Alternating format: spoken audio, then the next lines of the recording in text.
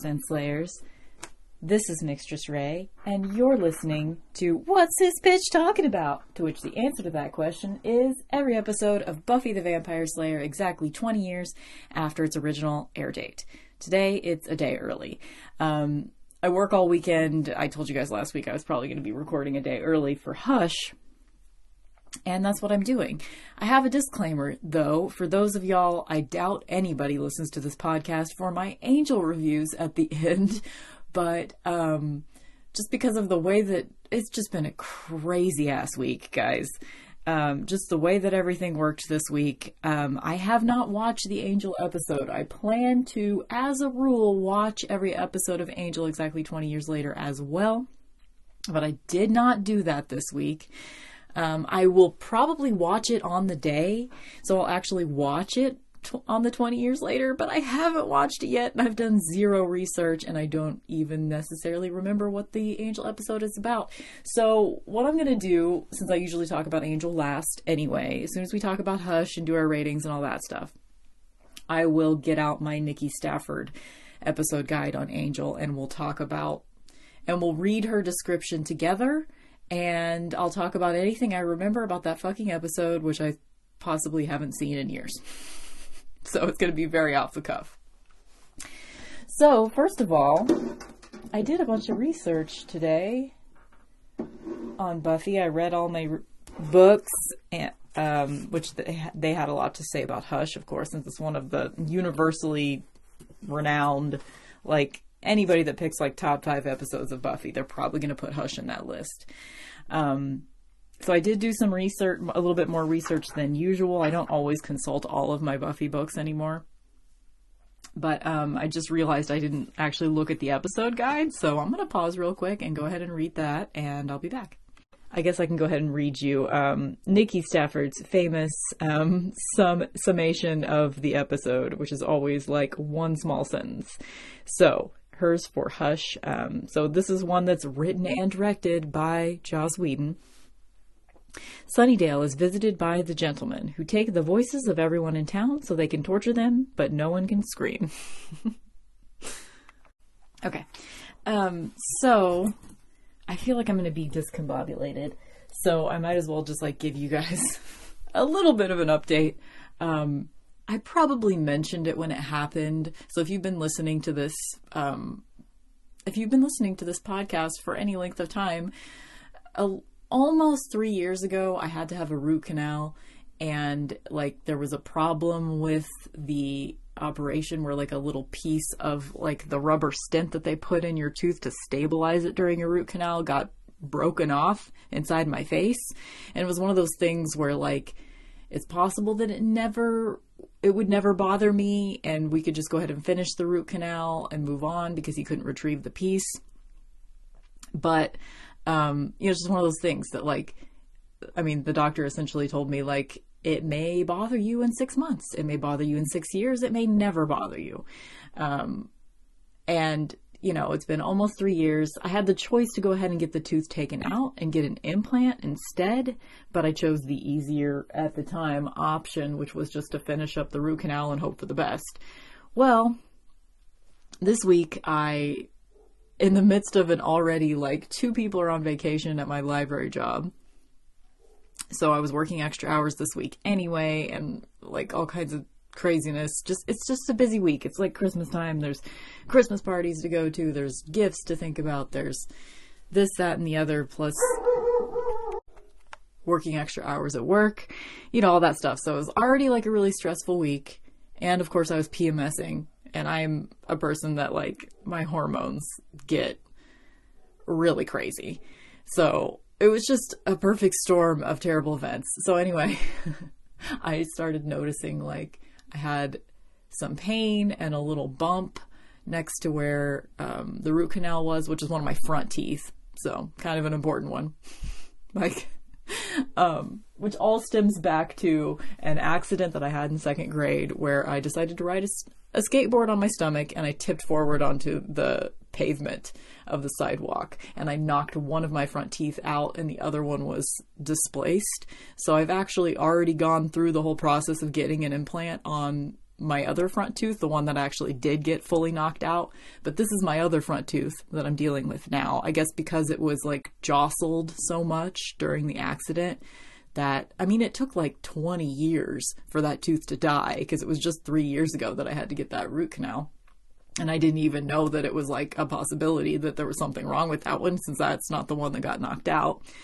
But anyway, so I have an infection again, basically, is all it is. So I'm on antibiotics, which I don't know what it is. Maybe I'm just hypersensitive to everything, but like any like pill of any kind that I've ever had to take, I feel like I'm the kind of person that I really only need to take a fourth of a dose of something or half of a dose of something, because everything affects me so much. So anyway, I had to stay home from work yesterday. I had 2 jobs I was supposed to do yesterday, and I had to stay home from work from both jobs. Because just like the antibiotics are just like knocking me on my ass. I'm, trying to gather my strength because I work all weekend.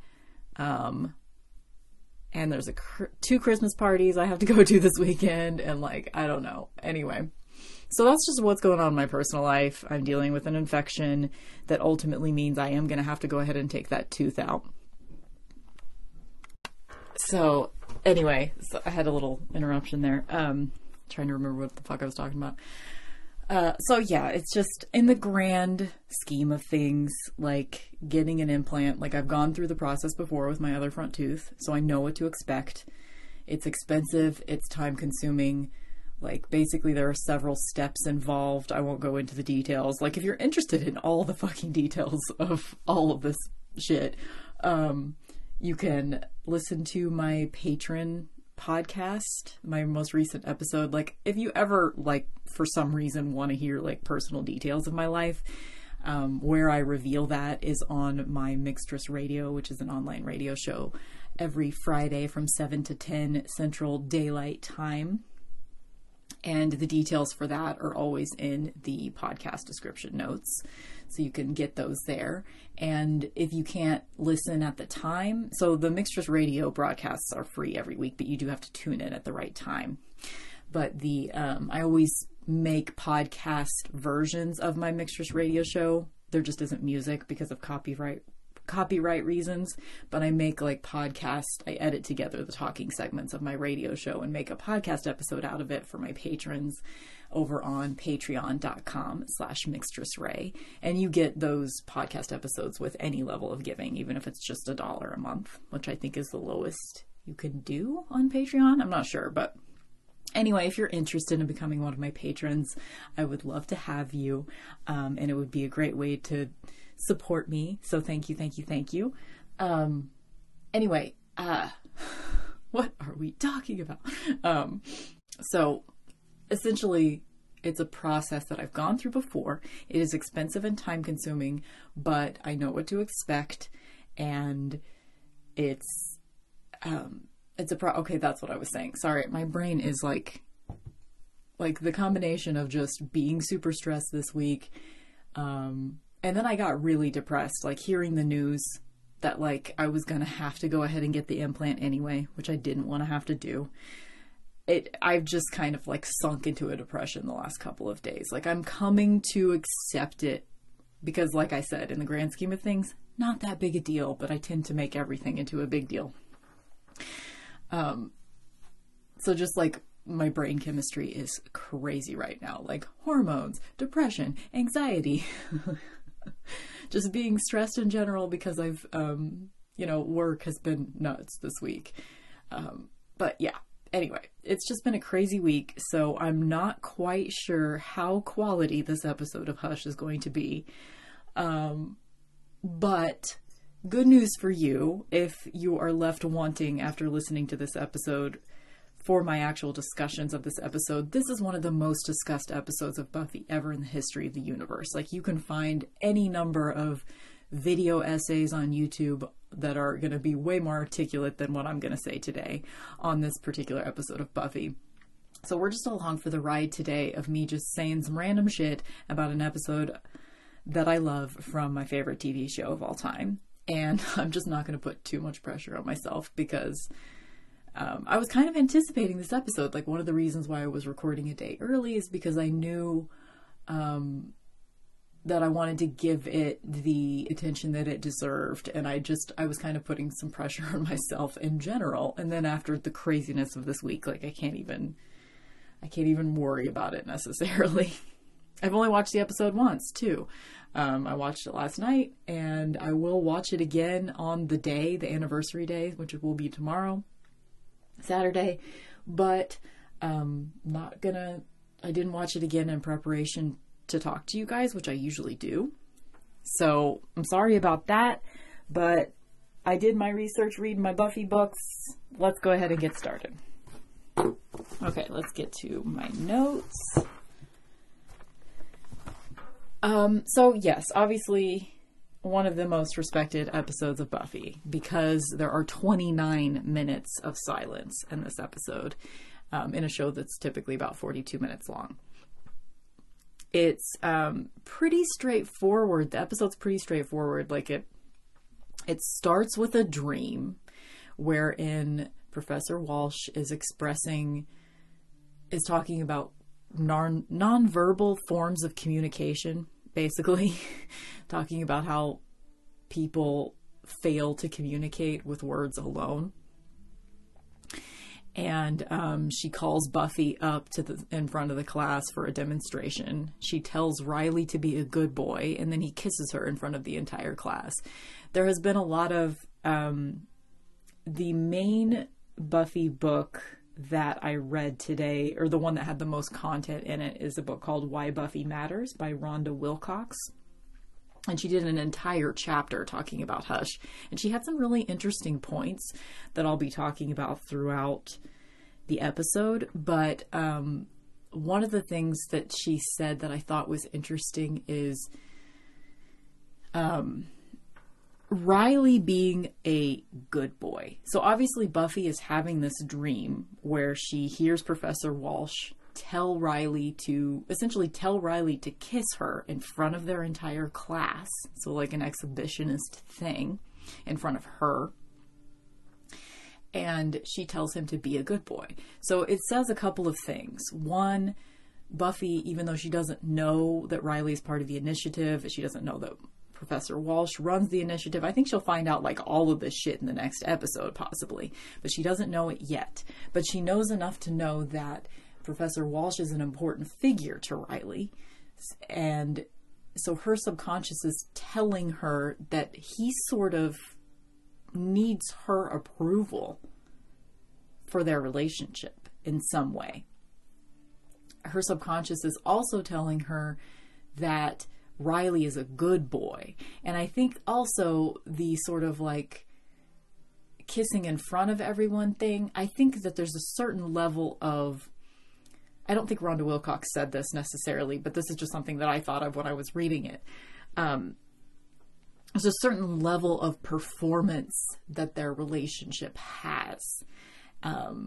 Because Buffy really wants to convince herself that she doesn't need the bad boy. Like, she's already said that like Riley is a different choice for her. He's someone she's sort of convincing herself to fall in love with. You know, it's not a being swept up by passion sort of relationship. She is sort of like talking herself into liking him. Like, she does like him, but she is going against her instincts of who she likes because she doesn't trust her instincts of who she's actually interested in right now. So the fact that it's kind of a performance, she's telling the world, I'm into this good boy now, guys. So there's just a lot to be said in this little dream sequence. And of course it ends with, it turns into a prophetic dream because she dreams about the actual gentleman, and she dreams like the little fairy tale thing of can't even shout, can't even cry, the gentlemen are coming by, and the whole 7 hearts, and they need to take 7 and they might take yours, you know, that whole thing. She dreams that whole thing, and she remembers all of it, of course. Like, she's a good slayer. She remembers her prophetic dreams perfectly and is able to completely portray it to Giles, so that's nice. She has this whole dream during class, and there's this cute little moment where everybody's like kind of kind of making fun of her. Riley and Willow are kind of making fun of her after class, and because she was sleeping through like the last 20 minutes of class. And that's just a cute little moment. But I mean, basically it's a pretty straightforward episode, because in the very beginning we are set up with several different pairs of people and their ways of communicating with each other. So like, in the beginning of the episode, Olivia gets into town to see Giles, and you know, she says like 2 sentences to him as soon as she walks into his house before she just wants to jump on his bones. She's like, well, how was the flight? Oh, it was a horror. And he was like, oh, turbulence? And she's like, no, baseball movie. Okay, that's enough small talk. And then they make out. And then later in the episode, at the very end, whenever they have their voices back again and they're kind of talking about the experience, it's just a very simple conversation. They have really great communication with each other, essentially through economy of words, where essentially, you know, I think just like the whole conversation is Giles asks Olivia, so would you say this is your best visit ever? And she's like, scary. And there's a little bit more in between there, but at one point she kind of just says, she says something like, so everything that you've told me about like monsters and all this stuff, that's all real? And Giles is like, yeah. And she says, scary. And he says, too scary? And she says, I don't know.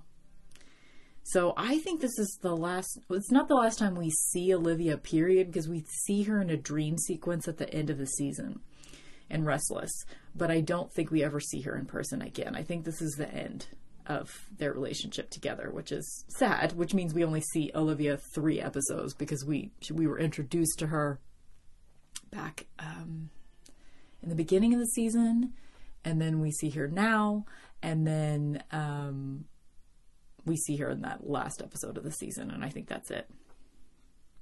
But so just setting up the different communications that are emphasized in this episode. So Riley and Buffy, they babble a lot. They talk to each other. They've been on a couple of dates at this point, I guess we can probably assume, and they just babble a lot, because both of them are covering for the fact that they don't like lying to each other, because she's a Slayer and she can't tell him, and he's in the initiative and he can't tell her. So they're both kind of, because of that, not being able to say that, and they're both essentially upfront people for the most part. They haven't gotten to the point of actually having their first kiss, because they just get really nervous and babble, and they can't actually say what they want to say because they want to be upfront with each other, but they can't. So their communication is really bad. And then Anya, at the beginning of the episode, is complaining to Xander she doesn't think that he cares about her, and, you know, and he is just being awful. Like, Joss comes back and writes an episode, and Xander is awful again. Like, we have had Xander on pretty good behavior for almost the entire season, but he says to Anya something like, because she's expressing the fact that she doesn't feel like he cares about her, he says, well, you really are turning into a real girl, aren't you? Or something like that. And it's like, oh shit, Xander, shut the fuck up. So one thing I had to look up, because I never really thought of Olivia. I'm extremely sensitive to like age differences of like a guy being way older. And but it never really seemed like there was an inappropriate age difference between Olivia and Giles, although you can definitely tell that Olivia is younger than Giles. I need to like say her actual name. Phina Orush. That might not be the way that you say her name, but it's Phina is her first name, Phina. And then Anthony Stewart Head. So I looked them up, like both of their birthdays, to see what their age difference is. And he's 15 years older than her. So at the time, she was 30 and he's 45. So not, I mean, when you're starting to be like 30 and 45, doesn't seem like a huge difference. Of course, like if she was 15 and he was 30, that would be a huge difference. Like, it for some reason doesn't bother me that much, because they don't present her as, they present her only as being his equal. Like we don't actually know anything about her except that she knows him from home. So we can assume that like they've known each other for a while because he's been in Sunnydale for at least 4 years now. So, if they know each other well enough that they like sleep together as soon as she comes to visit, then obviously they've known each other. I mean, in my mind, that means they've known each other at least 10 years, which becomes gross because then she would have been 20 and he was 35. Anyway, whatever. The age difference thing bothers me, but for some reason with Olivia and Giles, I just think she's so cute and I think he's so cute and I forgive them. So I have a bias there, but he's 15 years older than her because Anthony Stewart Head was born in 1954 and Olivia was born in 1969. I think she's supposed to be kind of playing someone slightly older, though. I mean, to me, she reads, not because of the way she looks, but just maturity level, she reads more like 35 to me. So let's see. Okay, Riley and Buffy babble too much. Anya doesn't think Xander cares.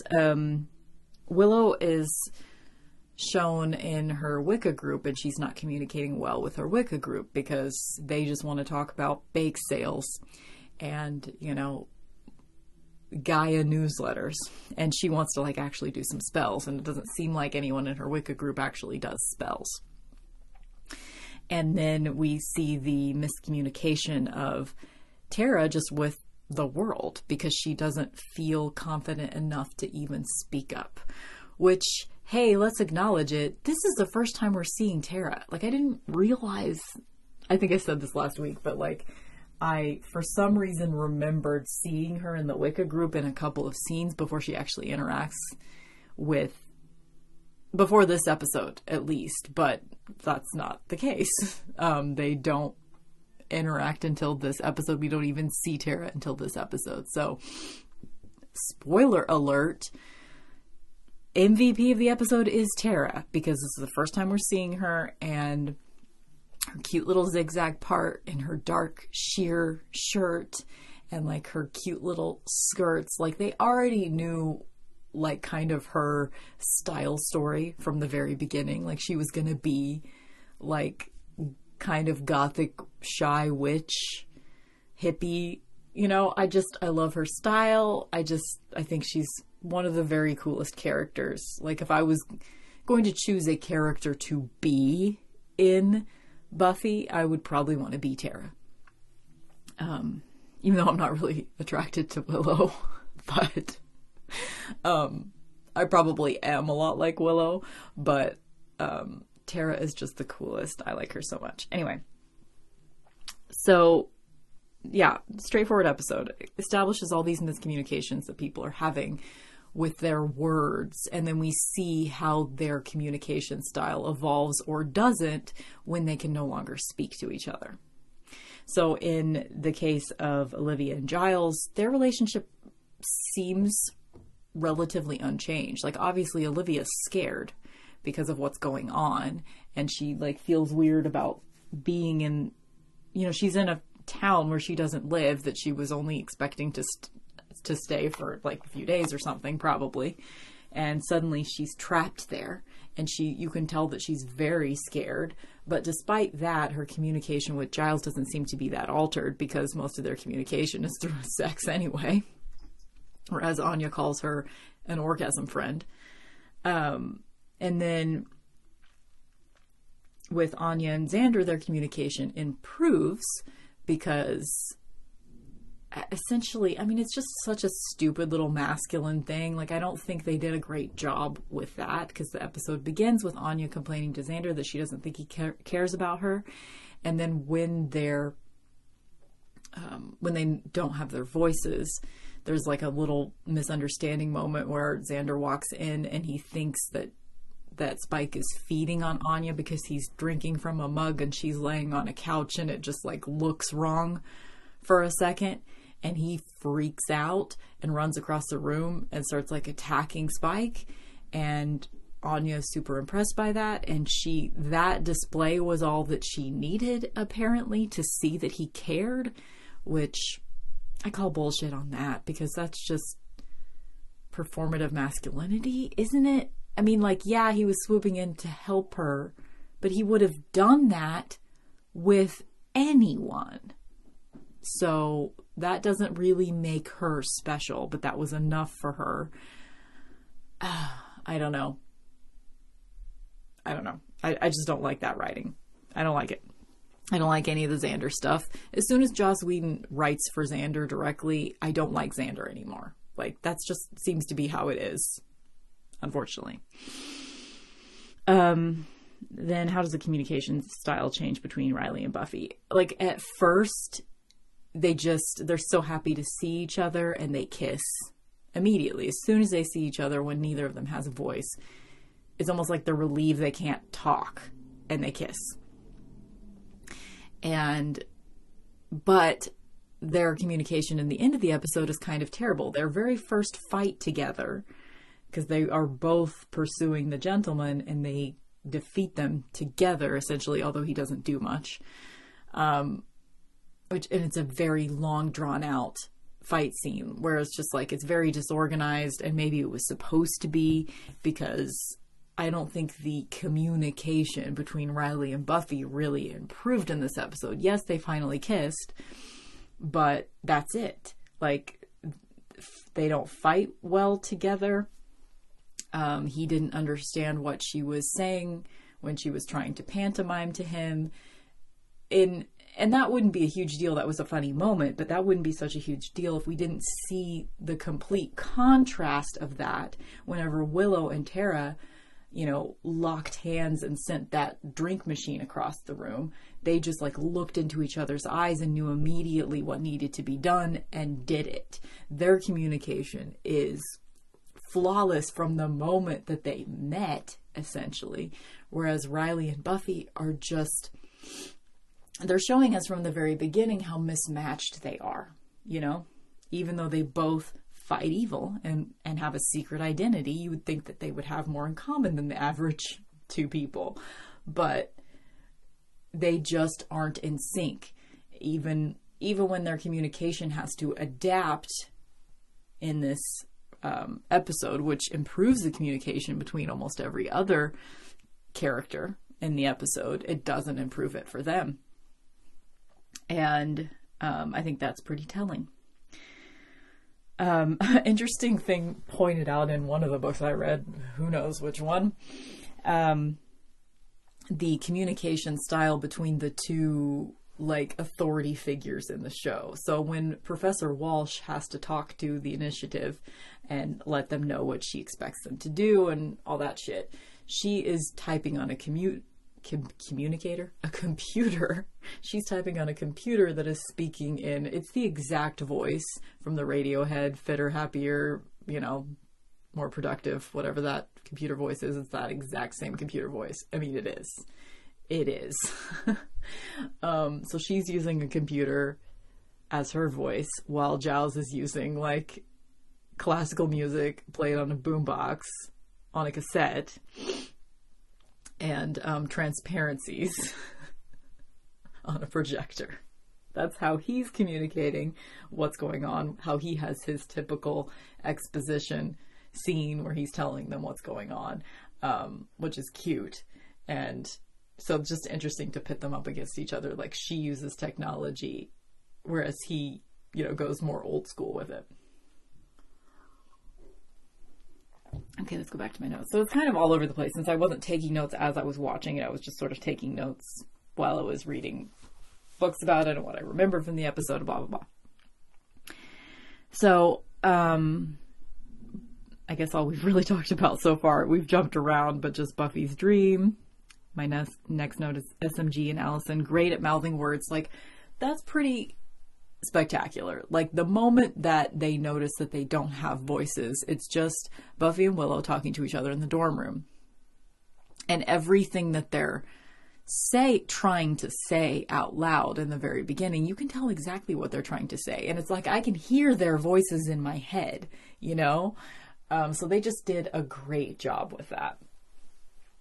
And the score, when it first, that's almost the best scene of the episode, when they're realizing that they can't speak, and the score, at first everything's completely quiet, and then the score kind of just starts in, and it's really beautiful in the beginning. It's beautiful throughout the episode, but it doesn't stay at that level of just, it gave me goosebumps, when it first starts.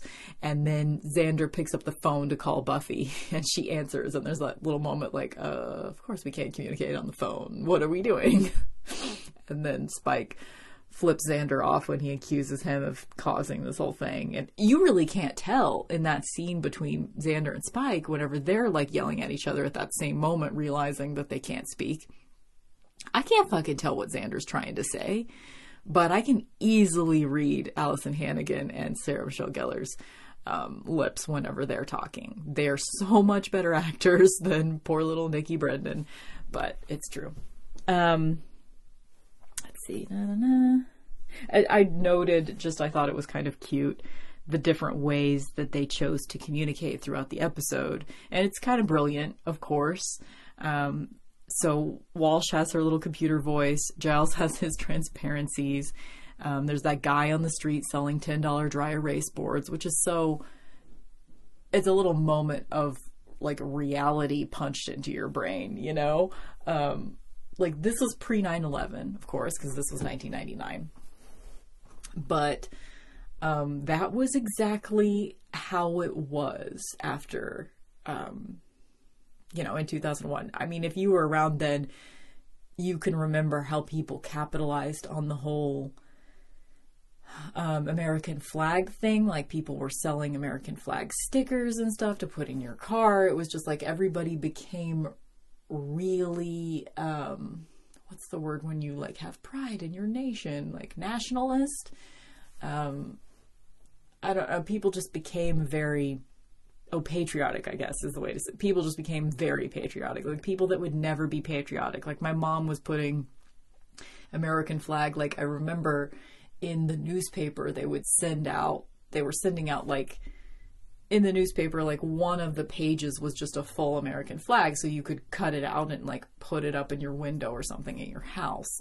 And it just like that, the capitalist aspect. I mean, of course, giving it out in your newspaper is not that much, it's not that capitalist, but just like how people were running around like selling American flags left and right because everybody was just feeling so helpless that they would buy that just to feel like they were showing some support. And people that were never patriotic, they were just feeling so sad because of those events that they, anyway, this just reminded me of that like guy on the side of the road selling those little mini dry erase boards for $10, and both Willow and Buffy just like rolled their eyes, but of course they bought them. Kind of weird to think about, like, you don't necessarily think about it while you're watching the episode, or I didn't, but isn't it kind of weird that Buffy wouldn't go check on her mom? I mean, I know it's just because Christine Sutherland is like out of the country during most of this year, which is why she's not in very many episodes in the entire season. But, in real life, you still live in the same town as your mother, who also doesn't have a voice. You would go and comfort her. You would have to go and comfort her because you couldn't call her on the phone. And I don't think Joyce uses email yet in 1999. I don't even know if Buffy uses email yet in 1999.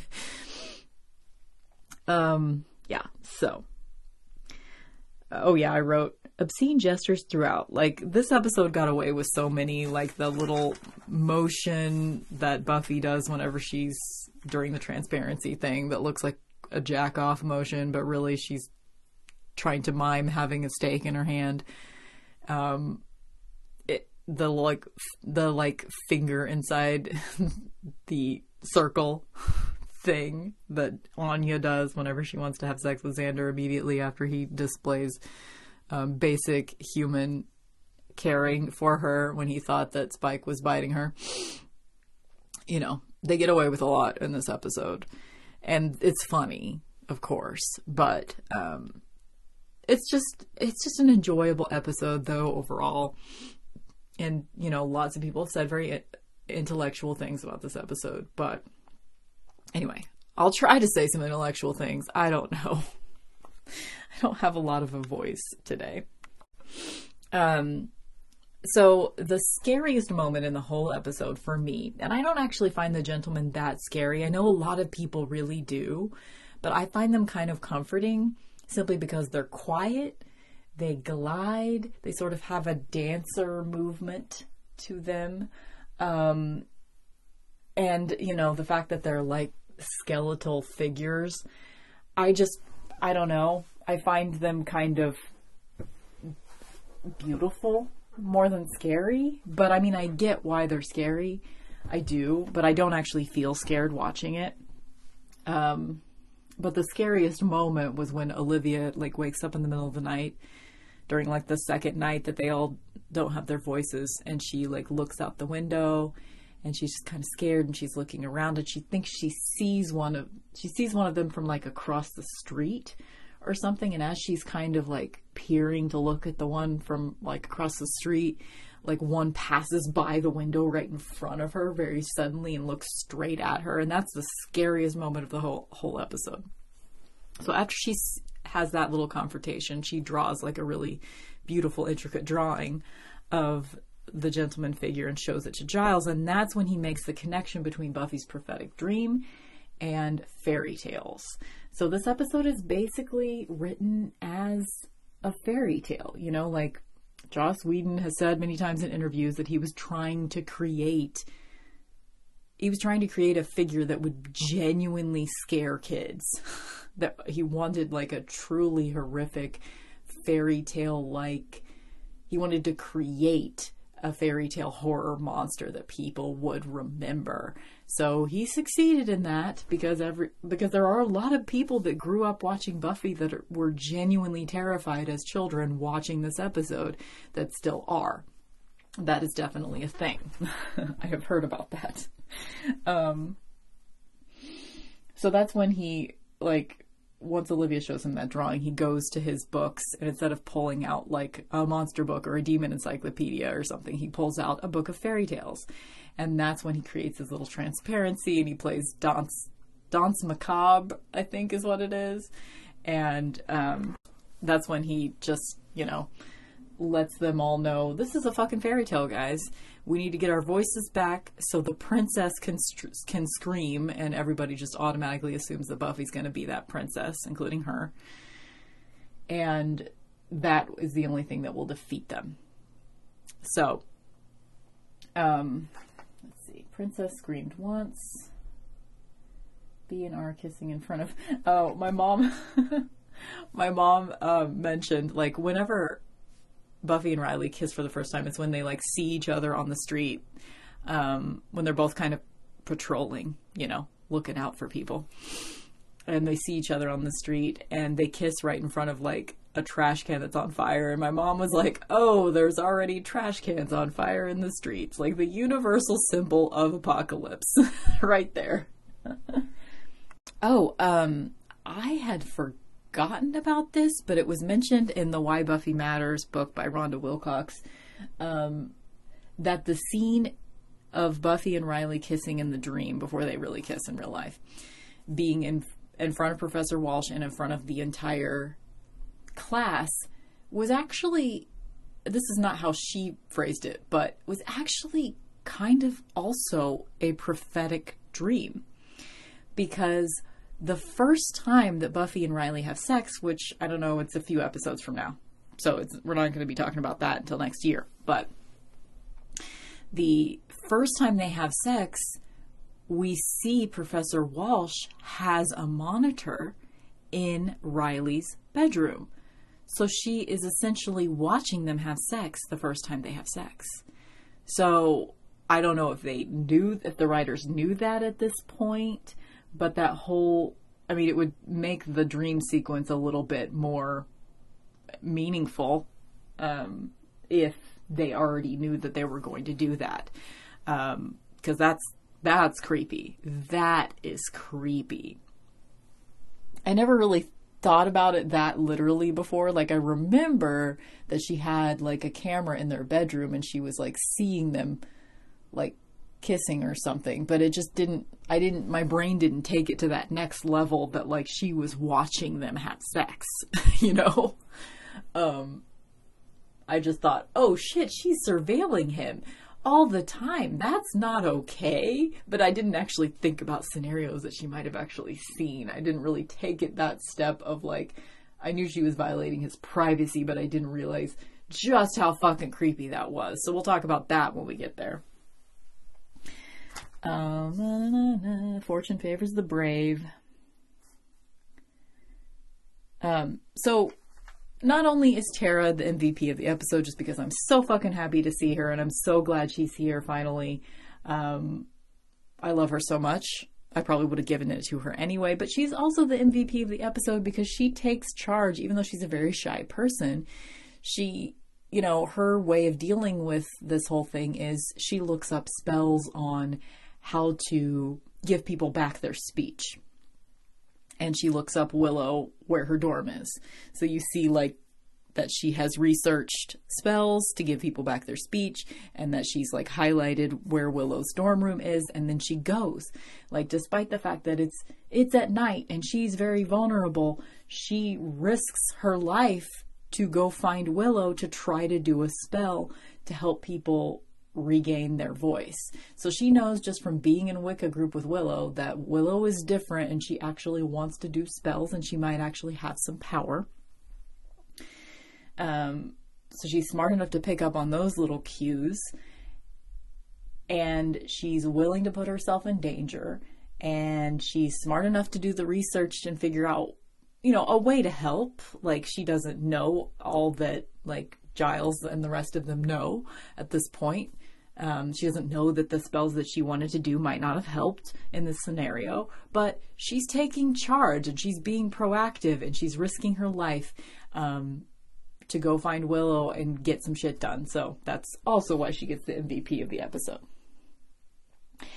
And of course, that moment of them like locking hands and moving that same drink machine that was in the high school, the one that says cold drinks. It's still there, guys. So that moment is iconic, of course. I think I've said everything that's in my notes, guys. I've said it all already. Oh wait, here's one note I didn't say. Just in case you're interested in that kind of thing. This is the only episode that has ever been nominated for an Emmy for writing. I guess they got nominated for Emmys for other things at different points, but this is the only one that was for its writing, which is funny because, you know, it's the episode with 29 minutes of silence.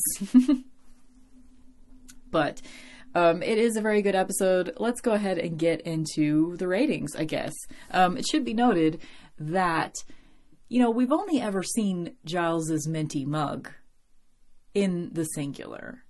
But in this episode, we see him at one point carrying 2 minty mugs full of tea or coffee or whatever to like a room down the hall or something. I mean, his bedroom was up in the loft, so I don't know where the fuck he was going. But anyway, he was taking them down the hall, presumably one for Olivia and one for him. So he apparently shares his minty mugs with his orgasm friends. So there was not 1 but 2 minty mugs in this episode. I hope we just continue seeing that minty mug throughout the whole series. I feel like there's a point where we don't see it anymore, and I am going to mourn that day. But for now, we see his minty mug in almost every episode, and it makes me incredibly happy. So, object of the episode. I'm not going to, even though we did see a very brief sighting of Tara's room, which that's definitely going to be an object of the episode. Her entire fucking room I'm going to choose as an object of the episode at some point. But I'm going to wait until we see it more clearly. Because in this episode, all we saw was like the shot of her like walking out her door. So you see that her room is painted black. You see that she has some white Christmas lights. But you don't see the full scope of how amazing Tara's room is. It makes me so happy. It is just the perfect ambiance. It's the perfect little witch goth girl cave, and I love it. So I'm not picking that yet, even though this is our first sighting of it, because it's not a full sighting. I've decided and it's possible I've picked this before, but I've decided that my object of the episode is that cold drinks vending machine. If I were the kind of rich person that had like a game room in my basement or something, I would want a vending machine that was just as simple and retro as that vending machine, that just said cold drinks and had a few different options. No branding whatsoever. So I've possibly chosen this before, since that was the same vending machine they had in the high school, so I might have chosen it before, but either way, I don't remember, so I'm choosing that as the object of the episode. MVP, like I said, is Tara.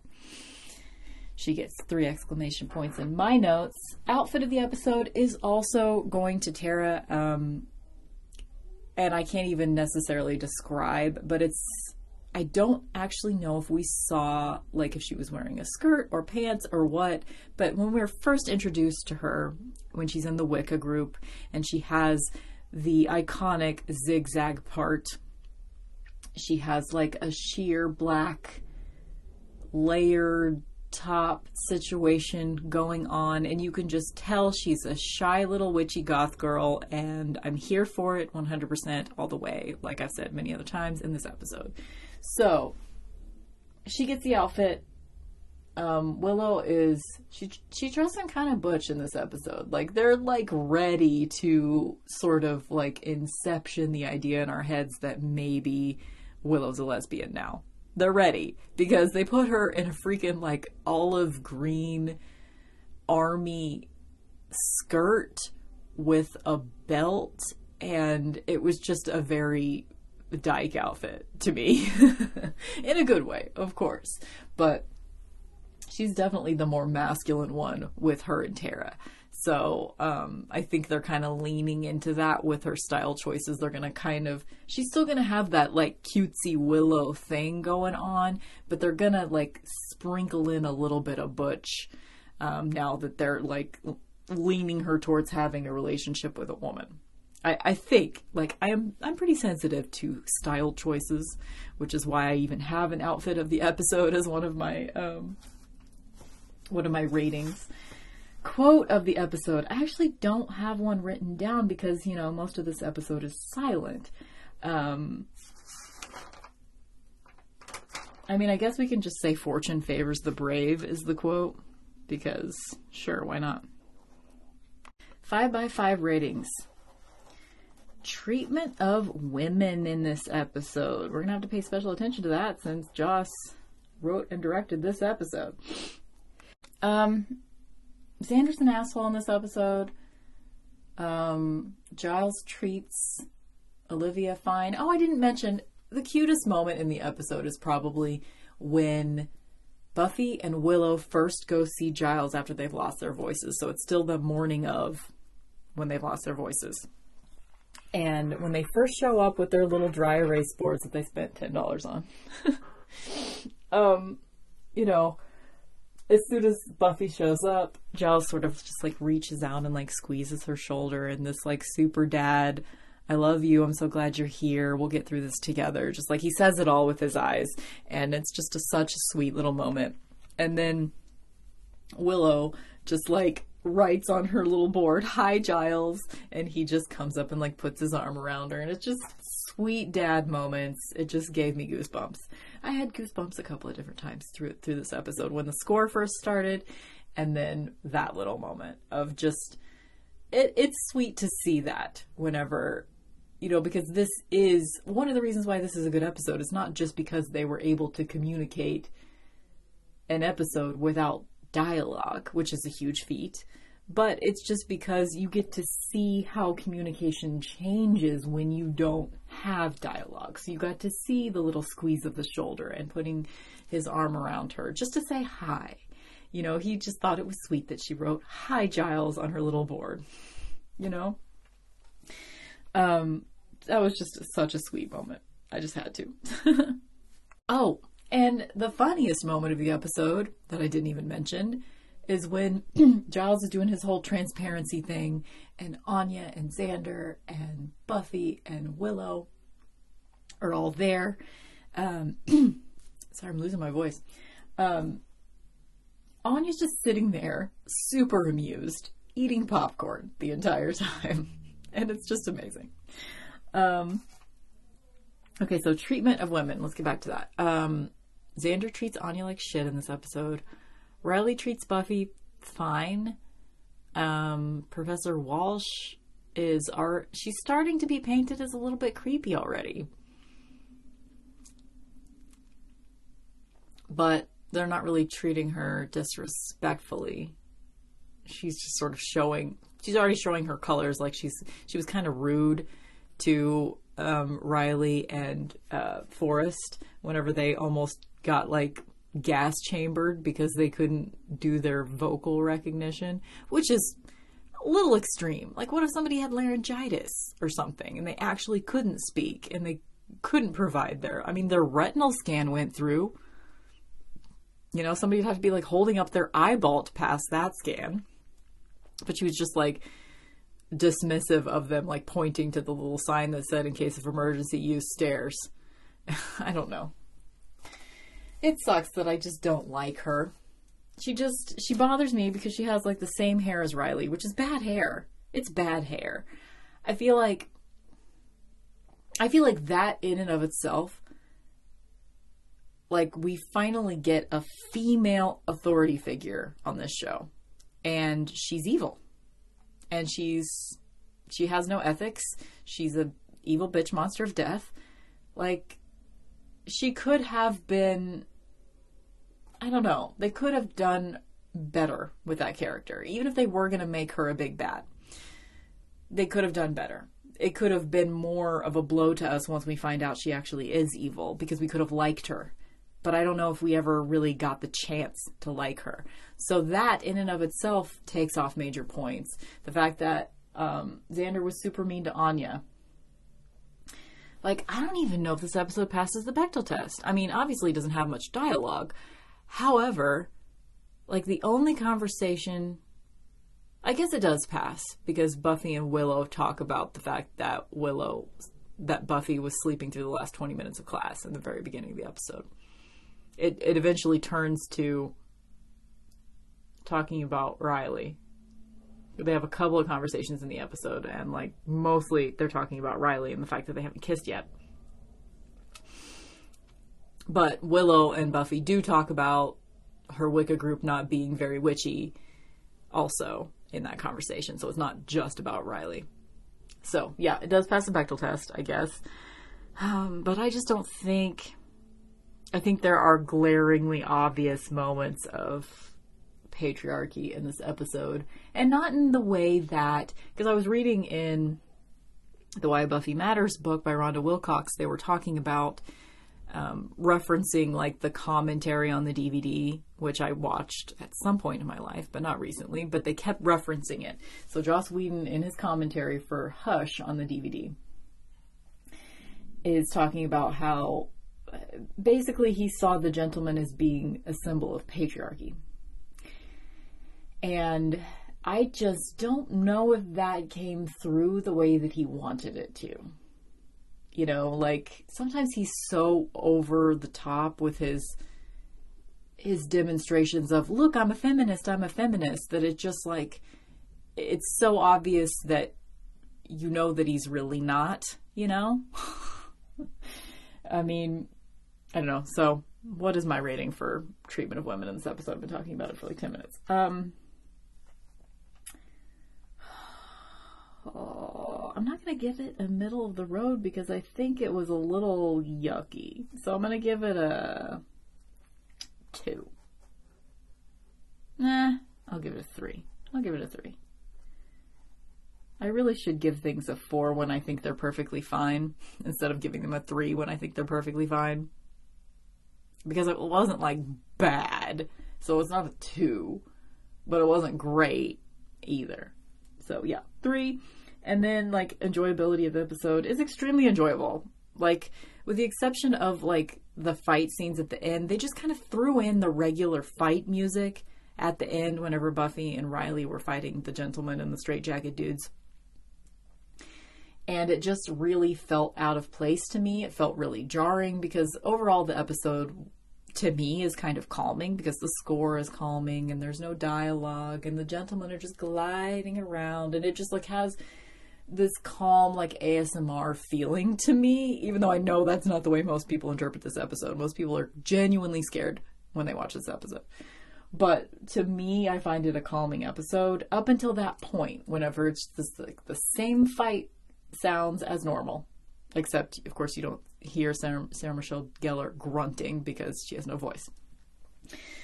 And that just really, and I felt like that scene went on way too long. It was too jarring. So that's really the only unenjoyable part of the episode for me. So I'm not going to give it a perfect score. I'm going to give it a 4. So 4/12. This episode gets a 12, which makes it seem like it's not that good. My rating system is extremely imperfect. So no one pays attention to it anyway, so who cares? Okay, let's talk about Angel for like a second. So Angel is a show that exists. Okay, thanks guys. See you next week. No, I'm going to look at the Nikki Stafford episode guide and we're just going to kind of read it together. We're just going to go off the cuff on this one. So previously on Angel, Doyle died and he passed his visions to Cordelia in a kiss right before he heroically killed himself. So the episode that aired 20 years ago, December 14th, is called Parting Gifts. So here's the summation of the episode. Cordelia discovers that Doyle left her a parting gift. And when a new rogue demon hunter comes to LA, which is parting gift and rogue demon hunter in quotes, parting gift being the visions that Doyle had, and rogue demon hunter being Wesley, I think, comes to LA, the Angel Investigations, which is funny that that's in quotes, because I think he calls himself a rogue demon hunter, and you're like, Wesley, shut up. You're not there yet, okay? Angel Investigations duo is reunited with an old acquaintance. So yes, it is Wesley. So this is actually a good episode, probably, from what I remember, because Wesley comes back, and it's nice to see a familiar face, honestly, on Angel. So let's see.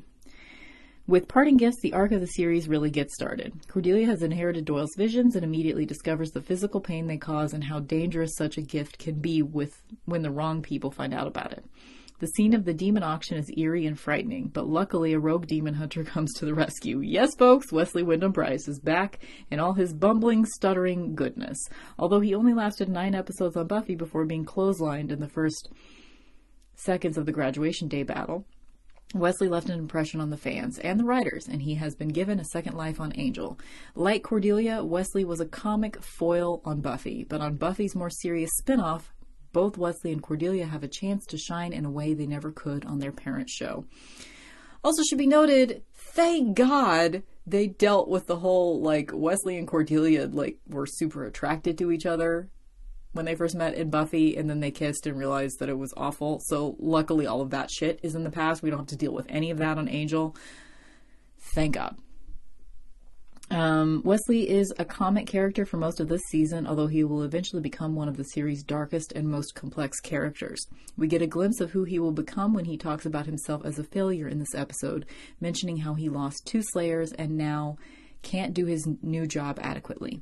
Adding Alexis Denisof to the show is a stroke of genius, and he's able to inject new life into Angel just as fans were wondering where the writers were taking it. Of course, both Cordy and the fans are still in mourning for Doyle and aren't quite ready to accept Wesley as his replacement just yet. The producers cleverly kept Glenn Quinn in the opening credits and didn't yet add Denisof permanently so as to maintain the suspense that they might bring back Quinn after all. But Angel's discussion with the oracles in the opening scene puts an end to any hope that this might happen, and with Parting Gifts, it's time to move on, without Doyle, to the next arc of the series. So, I'm kind of sad I didn't watch it now, but I did want this episode from the beginning to be much more about Hush. So, hey, that's what we've done. I will, if I have anything that I feel like really needs to be discussed about this episode of Angel, I'll talk about it. Maybe I'll have a special Angel-only episode where I talk about this particular, because we've got time. Let's get out my calendar. Since we're at the end of the episode, I should tell you guys when I get to come back and talk to you again. we don't have a new Buffy episode to talk about again until January 18th. So that is 5 weeks from now. So I may come back to talk about that episode of Angel more in depth. I may come back to just talk about something else in the meantime, or you might not see me again for another 5 weeks. Who knows? I never know. But if you do listen, when these episodes come out, if you're listening in real time, end of 2019 right now, hey, we made it, guys. We made it. Not only to the end of 2019, but to the end of a decade. We made it. I mean, almost. We got a couple more weeks. But it's a weird time. Like, I was in a pretty good place before this whole situation with my tooth happened, and now I'm cranky. But yeah, it's been an interesting year. Basically, I've spent the whole year, I mean, I've been talking to you guys, I've been doing this podcast, I've been doing my YouTube channel, and I've been doing my radio show, and but I also learned tarot this year. Like, it became my obsession at the very beginning of the year, and I just dove head first, and I feel like I really, like, there's so much to learn about tarot, so like I still have a lot to learn, but I've really wrapped my head around it in a lot of ways. I've acquired mini tarot decks, mini tarot books, and yeah, I feel really good about it. I have an Etsy shop up now where I do tarot readings. The information is always in the description notes of the podcast episodes too, if you're ever interested. I really enjoy doing it, and yeah, so pretty much my life this year has been about tarot. But also about the Buffy podcast and about my YouTube channel. I have like many different creative outlets, and I really enjoy all of them, and hopefully they will continue to grow. And I also thank you guys for any feedback that you send me. I got the sweetest email. I don't know if I had already gotten it and already mentioned it. I can't remember. But there is a listener who is named Will. So shout out to Will. He sent me the sweetest email. I'm not going to read it because it was a little bit personal, so I don't know if he would want me to read it on the podcast. And he's, I think he was saying he's listening to season 2 right now, so it might be a while before he even hears this. But hi, Will. So glad to see your email. And he kind of made me cry a little bit, because he essentially said that he's been going through some hard times this year, and he kind of talked about that. And that's the personal stuff that I'm not gonna tell you guys without his permission, of course. But he said that he's just kind of been depressed this year, and so he's been listening to my podcast while he does his job. I think he said he was like a janitor or something like that. Oh, my Michael just brought me a latte. So he just essentially said that, like, listening to my podcast has really helped him through a hard time. And that, I mean, it's the kind of thing that, like, I've heard that kind of story from other, like, creators, but, like, no one has ever told me that I helped them through something. It's going to make me cry right now.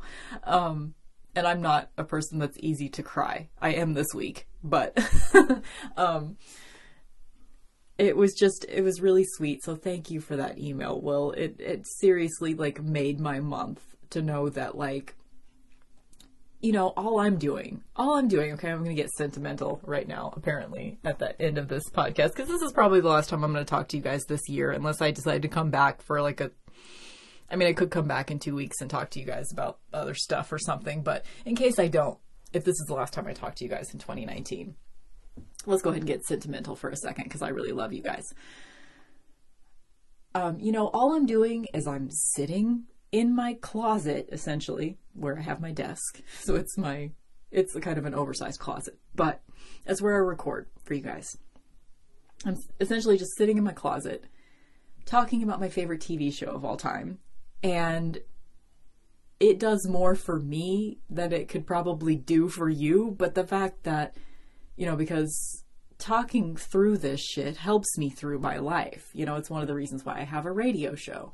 It's the reason why I do tarot readings, because talking through shit, through other people's shit, helps me deal with shit. You know, like I've said before, especially on my radio show, I say this a lot. You guys are my therapists, but you guys are my therapists too. Like, even though I don't talk about personal shit that often on this podcast, being able to have this outlet of talking to people is extremely helpful to me, because in person, I'm autistic, and I mean, all the time I'm autistic, not just in person I'm autistic, but I don't talk very much to people in person. I just can't, you know, like I can't express, like if I were to talk about my favorite episode of Buffy to someone in person, I would be saying like 2 sentences and then laughing and running away. You know, I'm very Tara in that way.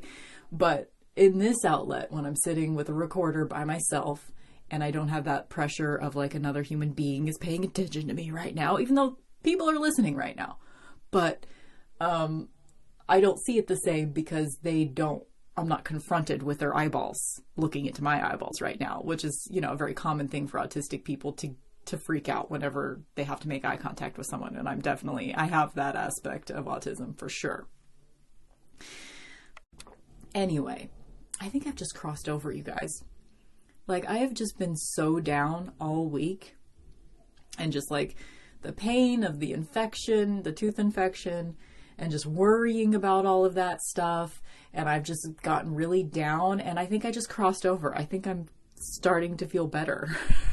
I mean, maybe the antibiotics are doing what they're supposed to be doing finally, and I'm starting to feel better, but I feel like I just crossed over. And anyway, I'm not on drugs right now, guys, I swear. Well, I am, because I'm on amoxicillin, but that's it.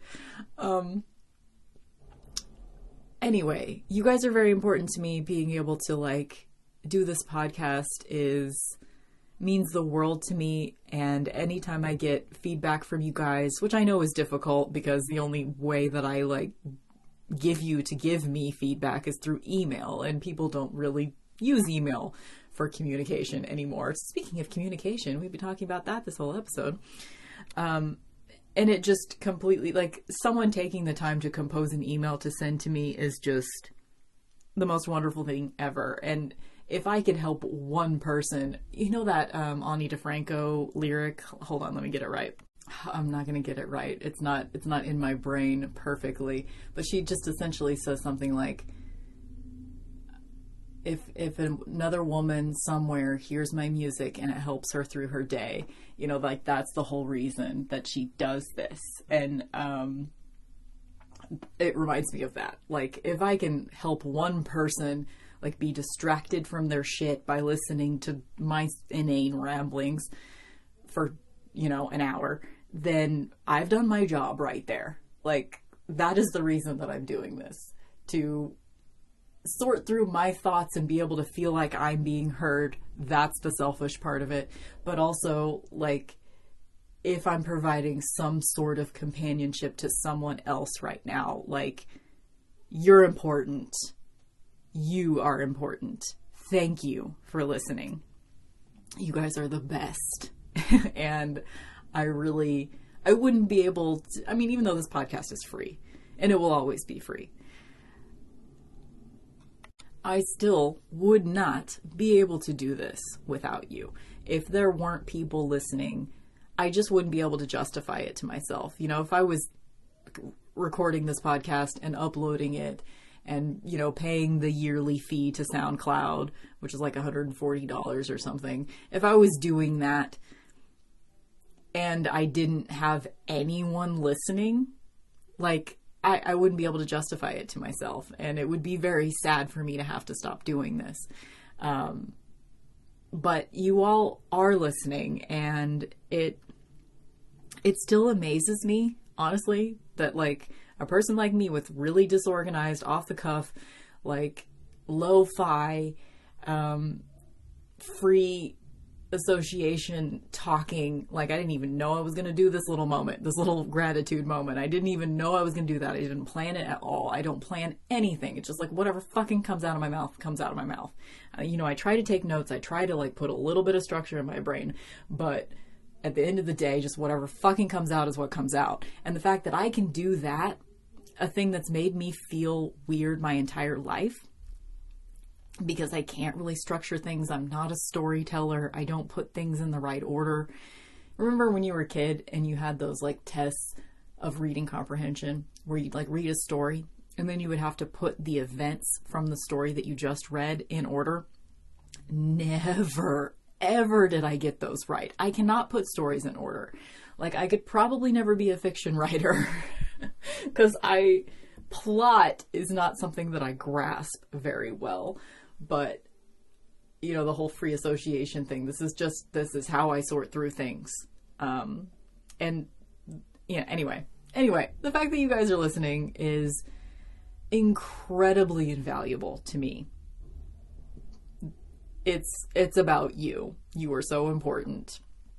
You're making a fellow weirdo in your life, because I assume anyone that like can understand the shit that comes out of my mouth is also a weirdo. And I mean that in the best possible way. Because like people that aren't weirdos, I'm sorry, I don't want to be dismissive of anyone because everyone has their space. But like people that like I would call a normie or a neurotypical person, like I don't get those people. It doesn't mean that they're not okay. Like they're perfectly valid. The world is made for them. But those of us neurodivergent folks, which is just a fancy word for like being weird in the brain, those of us neurodivergent folks, like people that, I don't know, I just think we're more interesting. And of course I think we're more interesting because I'm one of those people, and neurotypical people probably think they're more interesting, and neither one of us is more right than the other. But in any case, I don't want to be disparaging towards anyone. In any case, I'm a weirdo, you're a weirdo, and the fact that we can have this weirdo language together is invaluable to me, and thank you so much. You bring meaning to my existence. This moment right now, talking to you guys, is like the best moment of my week so far. So thank you for being there. I love you so much. Thank you for putting up with like such an important episode of Buffy and me not really having much to say except talking about my own personal shit. So thank you for listening. You guys are the best. If I don't talk to you before then, have the best possible end of year celebrations, whatever end of year celebrations you personally celebrate. And just, stay safe, take care of yourself. Like this is a stressful time of year for like anyone. Like, yeah, it can be incredibly happy and magical, like getting together with your family and maybe it snows and you're listening to Christmas music, if that's your thing. Like it can really like take you to a fantasy space, but even that throws off your routine. And if you're a person that like really takes comfort in routine, this is a stressful time of year because everything is shaken up and everything is different. And just take care of yourself. Take time out to do something that feels familiar to you if you need to do that. Self-care is important. I know like it's just become sort of a cliche when somebody talks about self-care. But seriously, whatever it is that you personally need to do, if you need to go take a bath instead of like doing some chore that you need to do, like most chores you could do later. Like you need to be present for yourself and others. You need to be okay.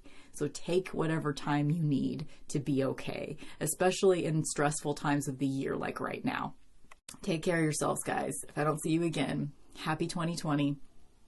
I don't know if it'll happen this quickly, but just so you guys know what to expect. Not that I really need to warn you guys about this, but since I am probably going to be getting an implant, it means that my front tooth is going to have to be taken out, and I'm going to be wearing like a tooth on a retainer thing for probably the better part of 2020, just because there's a lot of steps in the implant procedure that I have to like wait a few months in between for healing and stuff. So it's possible, I'm going to get this process started as soon as the dentist will let me. So I might be getting the tooth removed soon after Christmas. I don't know, depending on their availability and all that stuff. So it's possible the next time I talk to you, I will have a lisp because I'll be talking through a retainer on the roof of my mouth. So it might be a little challenging for me to talk and for you to completely understand me. I don't know. It might not be that bad.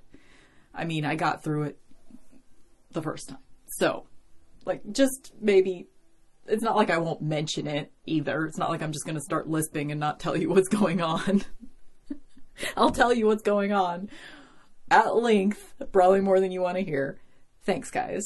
You're the best. I will see you in 2020, probably. Bye!